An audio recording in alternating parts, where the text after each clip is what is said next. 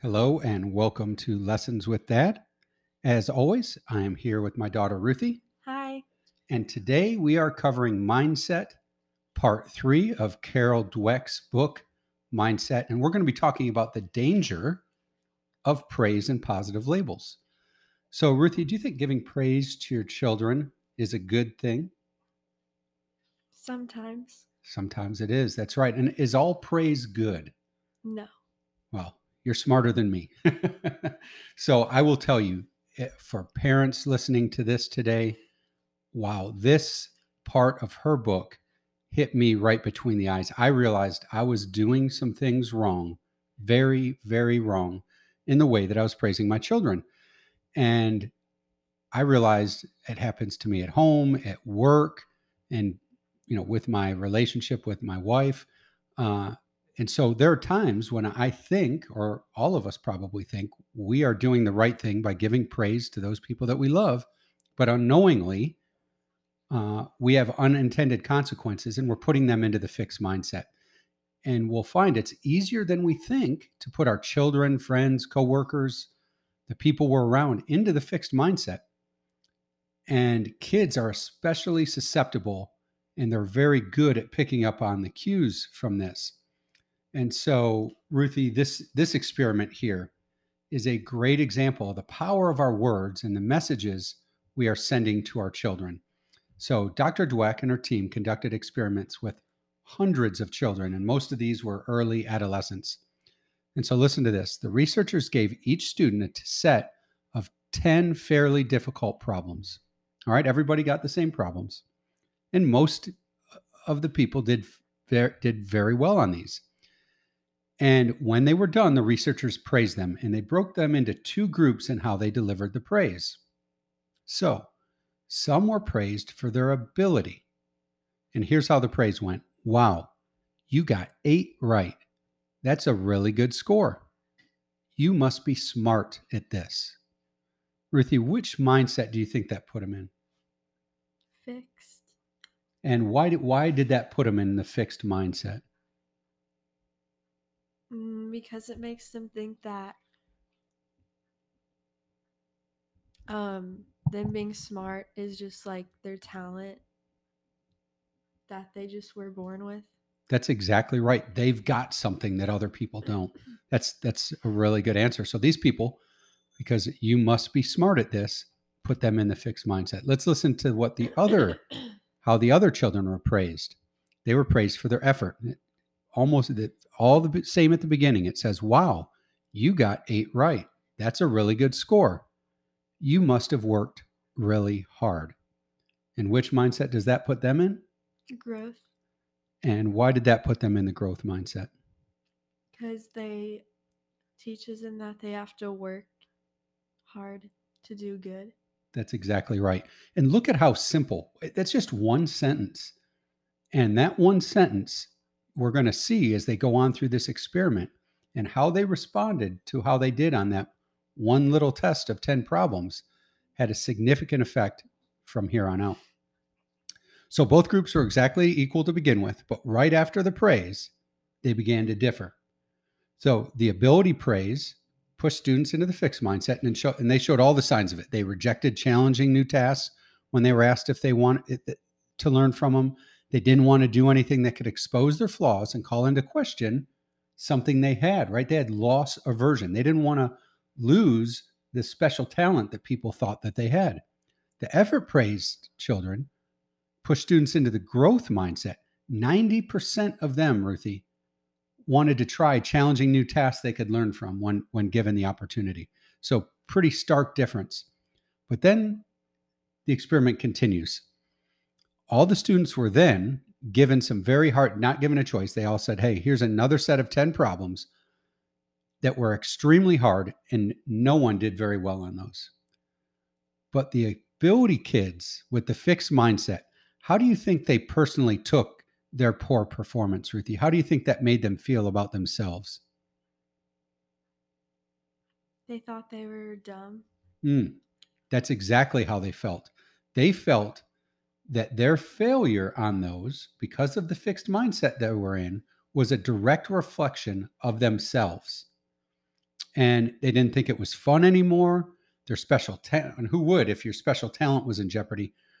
And what's interesting is after they went back after that portion and they had done poorly, even when they were given easy problems again, their performance plummeted. So from there on out, they did not do as well, even on the easy problems they were given the chance to do. Effort kids, on the other hand, kids in the growth mindset, Ruthie, how do you think when they found out that they did poorly on the really difficult problems, how do you think they felt about themselves? They thought that it was good that they failed because they can learn from it. Yeah. And so, again, they probably weren't super excited they failed, but they didn't take that as a direct reflection of themselves. They didn't think it reflected on them. They just thought, man, those were hard problems. I can probably learn, like you said, they can learn from them. They probably needed to apply more effort or a different strategy. And they didn't think that their performance reflected on their intellect. So they continued to enjoy the experience. And guess what? When they were given more problems, easy ones or difficult, their performance continued to improve. They utilized the hard problems to sharpen their skills. Now, here comes something that still is just hard to believe. So, at the end of the experiment, Ruthie, after all that's done, the researchers told the students, hey, we're going to do this experiment at other schools, and we would like you to write your thoughts about what happened to these other students. And so they had a little section, they wrote it. And then at the very end, they said, hey, please write the scores that you received on the different tests at the bottom here. And would you believe that 40% of the ability praised, those people that were in the fixed mindset, lied about their scores, and always in one direction, right? They didn't lie that they did poor, they lied that they did better. And in the fixed mindset, we see that imperfections are shameful, especially if you're talented. So they lied them away. And it's alarming. I mean, these researchers took ordinary children and got them to lie simply by telling them they were smart. And so that has huge implications. So, what we say when we tell our kids they're smarter, they're talented, has a profound effect on their performance. And it really hit me hard. So, the question is, do we label or categorize our children? This one's the artist, this one's the scientist, this one's smart, this one's athletic. This can be harmful, and we don't even realize it. And I'm just telling you, I'm a huge culprit of this myself, Ruthie. I really have had, since reading this book, to change the way I think about this and the way I talk to you and your sisters and your mom. So where do mindsets come from? And obviously, as parents, we want the best for our children. We'll do almost anything to help them succeed. But yet, many of the things we're doing, that I'm doing or was doing, send the wrong message. So Dr. Carol Dweck, and this is interesting. This is a little story here, Ruthie. She recounts a story from Haim Genot about a boy. His name was Bruce, who's 5 years old, and went with his mom to his new kindergarten class. When they arrived, Bruce looked up at the paintings on the wall, and he said, "Who made those ugly pictures?" And his mom rushed to correct him. It's not nice to call pictures ugly when they're so pretty. But his teacher knew exactly what he meant. And here, she said, you don't have to paint pretty pictures. You can paint mean pictures if you feel like it. Bruce gave her a big smile. She had answered his real question. What happens to a boy who doesn't paint well? You see, he really had a different question he was asking, and the kindergarten teacher was smart enough to realize that. Next, Bruce spotted a broken fire engine.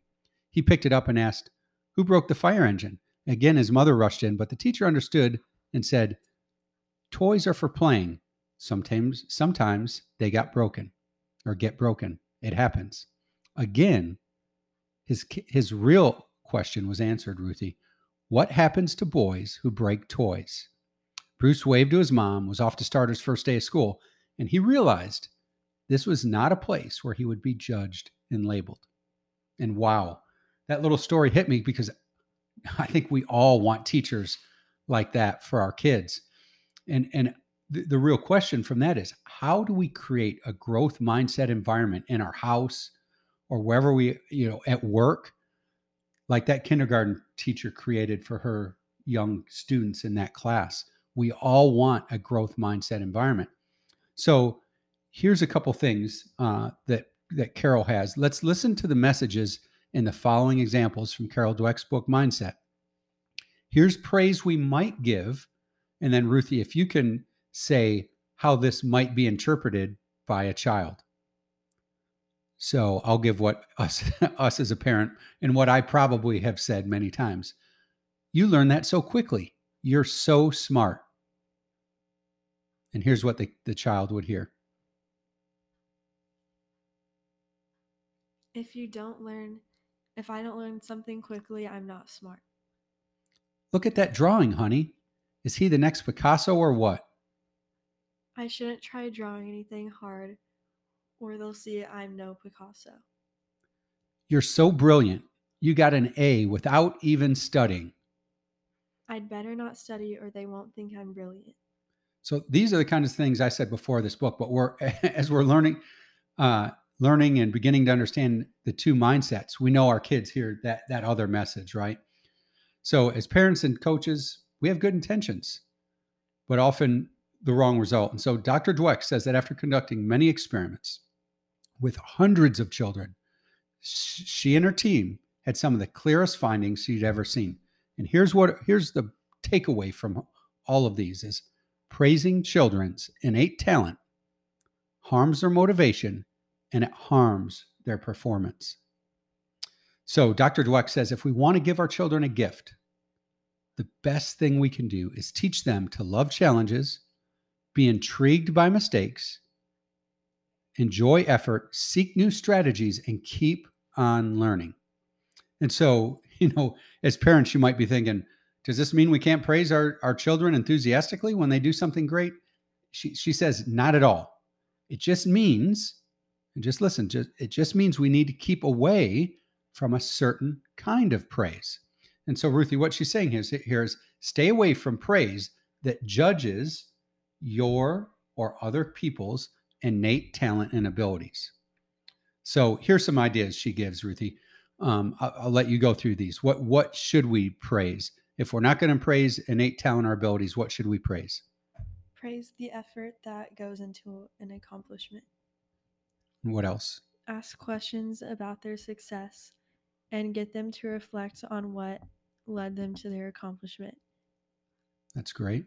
Praise practice, praise persistence, praise good strategies, and trying new things.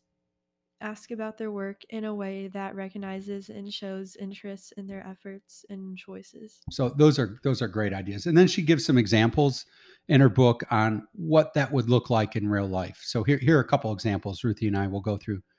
You really studied for your test and your improvement shows it. You read the material over several times, you outlined it, and you tested yourself on it. It really worked. Here's another one. I like the way you tried all kinds of strategies on that math problem until you got it. You thought of a lot of different ways to do it and found one that worked. I like that you took on that challenging project for your science class. It will take a lot of work doing the research, designing the apparatus, buying the parts, and building it. Boy, you're going to learn a lot of great things. That homework was so long and involved. I really admire the way you concentrated and finished it. That picture has so many beautiful colors. Tell me about them. So some great suggestions there from Dr. Dweck on what we can do. But what she says is praise should deal not with the child's personality attributes or physical traits, but with his efforts, strategies, and growth. And this not only applies to what we say to our children, but what they hear us saying in regular conversations about others. So but avoid saying things like she's a natural or he's a loser or he's a genius. Or think about how we talk about our heroes or about the best players on our favorite teams or a great artist or musician that we might hear. And then there's one last thing about praise from Carol Dweck. This is pretty interesting. So, Ruthie, listen to this. When we say to our children, wow, you did that so quickly. Or, look, you didn't make any mistakes. What message are we sending? And what we're telling them is that we prize speed and perfection. And Dr. Dweck says speed and perfection are the enemy of difficult learning. Just think about it. Anytime we've learned anything that's challenging and difficult to learn, it's not going to happen fast, and we're not going to be perfect the first time. So let's just really think about that. And she says, should we deny them praise they have earned? She says, yes. Yes, we should deny when it's too easy. And Carol recommends something like this. Whoops, I guess that was too easy. I apologize. Let's do something you can really learn from. And so be careful not to praise speed and perfection, but put appropriate level challenge in front of our children. So the next thing she talks about is, how do you make a child feel secure before they're maybe going to take a test or be in a performance? Maybe the SATs, maybe going a big test at school, going on stage for a play, or maybe they've got a ballet recital. She says the same principles apply. So here's what not to say. She says, not to say something like this. Look, you know how smart you are, and we know how smart you are. You've got this nailed. Now stop worrying, right? Don't focus on the innate talent, because that may even up the stakes. That may be put more pressure on your son or daughter. So she recommends something like this. Ruthie, you want to read right here? Oh, wait, what do I read? Right here. It must be difficult to feel that everyone is evaluating you and you can't show what you know. We want you to know that we are not evaluating you. We care about your learning, and we know that you've worked hard and learned the material. We are proud that you stuck to it and kept learning. That's right. And so she talks a lot about focus on the process, the learning, not the results of winning and losing. And so some great recommendations from Dr. Dweck on what to do and what not to do. And then she talks, and I think this is just a really good story, Ruthie, for us to go through on how do you deal with failure when your children fail. And again, we've had some recent experience with this on your tryouts for tennis. And I think a really good example that we might, highlight again right here. But she gives this example in her book. So suppose your 9-year-old daughter's in her first gymnastics meet. She's lanky, flexible, and energetic, and she just loves gymnastics. So she's nervous about competing, but she's good and felt confident, right? And this is her first meet. So she'd even thought about the perfect place in her room to hang her ribbon, right? Just like every kid, they dream of winning, and that's positive. We want them to dream of success and doing well. And she goes to the meet, her first meet. She does well in all the events, but not well enough to win. By the end of the meet, she had received no ribbons and was devastated. So what would you do if you were her parents? And so we'll go through 5 options that Dr. Dweck gives. So number 1, you could tell her you thought she was the best. Number 2, you could tell her she was robbed of a ribbon that was rightfully hers. Number 3, reassure her that gymnastics is just not all that important. Number 4, tell her she has all the ability and will surely win next time. Or number 5, tell her she didn't deserve to win. So Ruthie, what are your thoughts on those 5 options? Any that jump out to you that you say, hey, that's the one I think a parent should give to their children? Number 4. Yeah, tell her that she has the ability and will surely win next time. Well, let's go through each of them. I will tell you the short answer. The answer is number 5, which is tell her she didn't deserve to win. At least that's what Dr. Dweck, she says not to say it that way. We'll talk about how you should deliver that message. But let's talk about the other answers and what challenges those have, or what message the children might hear. So if I tell you, Ruthie, that I thought you were the best, the result of that is essentially that's insincere, right? You know you weren't the best. You saw the other kids that were in the gymnastics meet. So you know it and I know it. And that offers no recipe for how to recover and improve and will lead to long term disappointment. So, number two, tell her she was robbed of a ribbon that was rightfully hers. The result of that is it places blame on others. And none of us want our kids to blame others when they fail. You want us, we all want our kids to take responsibility and learn from it and get better. So it's really not quite what we want, the message we want to be sending there. So reassure her that gymnastics is not that important. Well, there we're devaluing something if you don't do well in it right away. And that's certainly not what we want. And it may be very important to her. So we don't want to devalue it. And if you don't do well right off the bat, just give up. That's certainly not the message we want to send. And then she warns number 4, Ruthie, what you picked. And quite honestly, it's what your mom, when we were going through this, what she said as well. Tell her she has the ability and will surely win next time.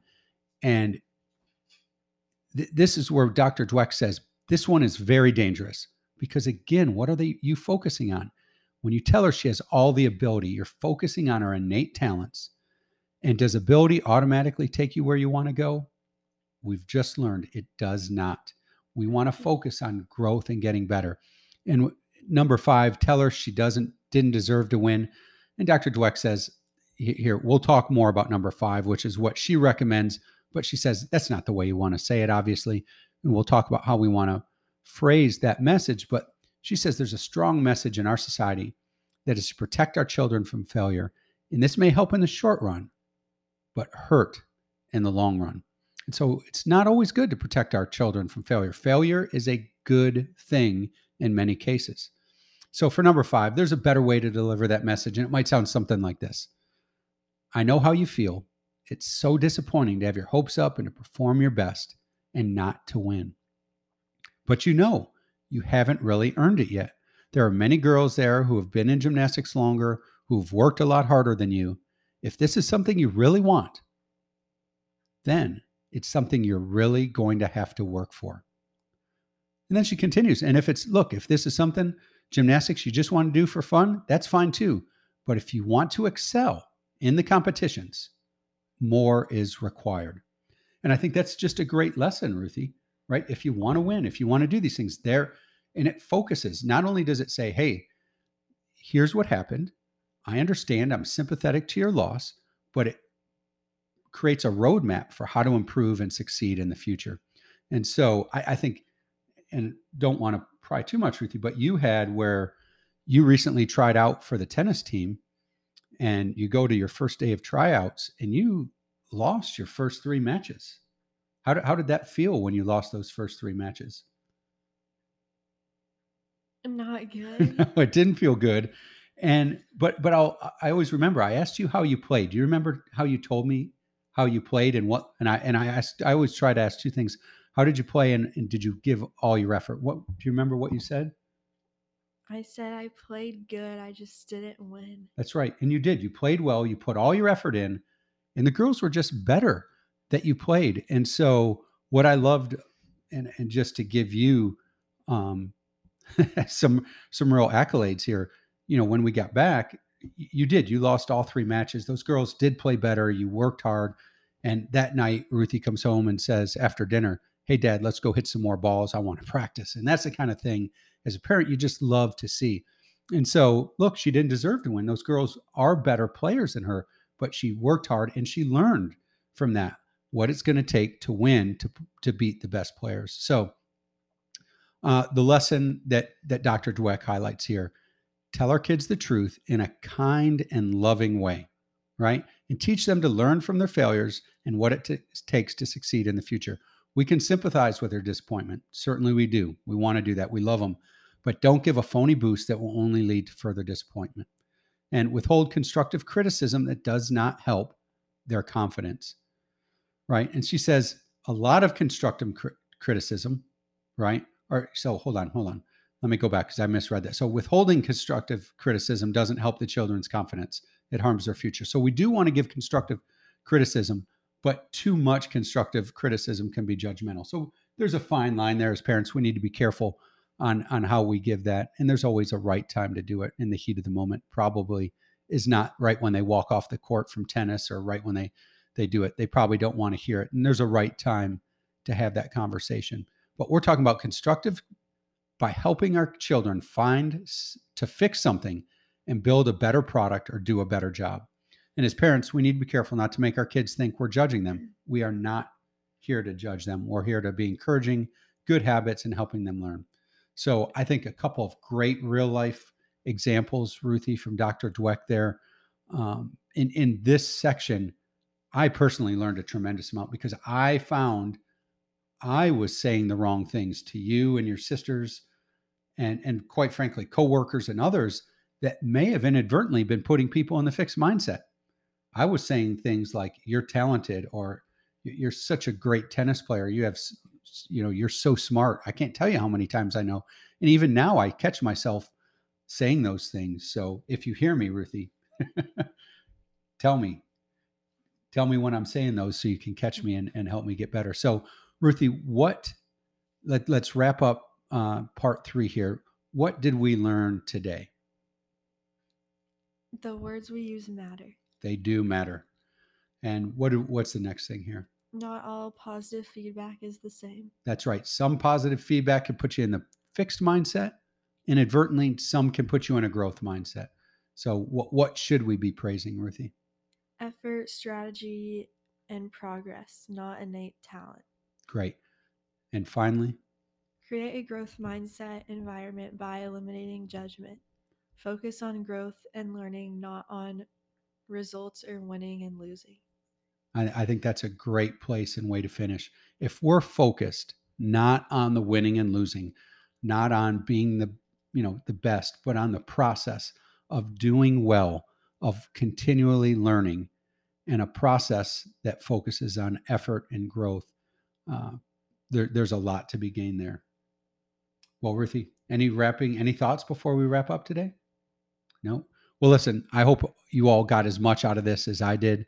Thank you for joining. And next week, we'll be wrapping up the book Mindset by Carol Dweck in part 4.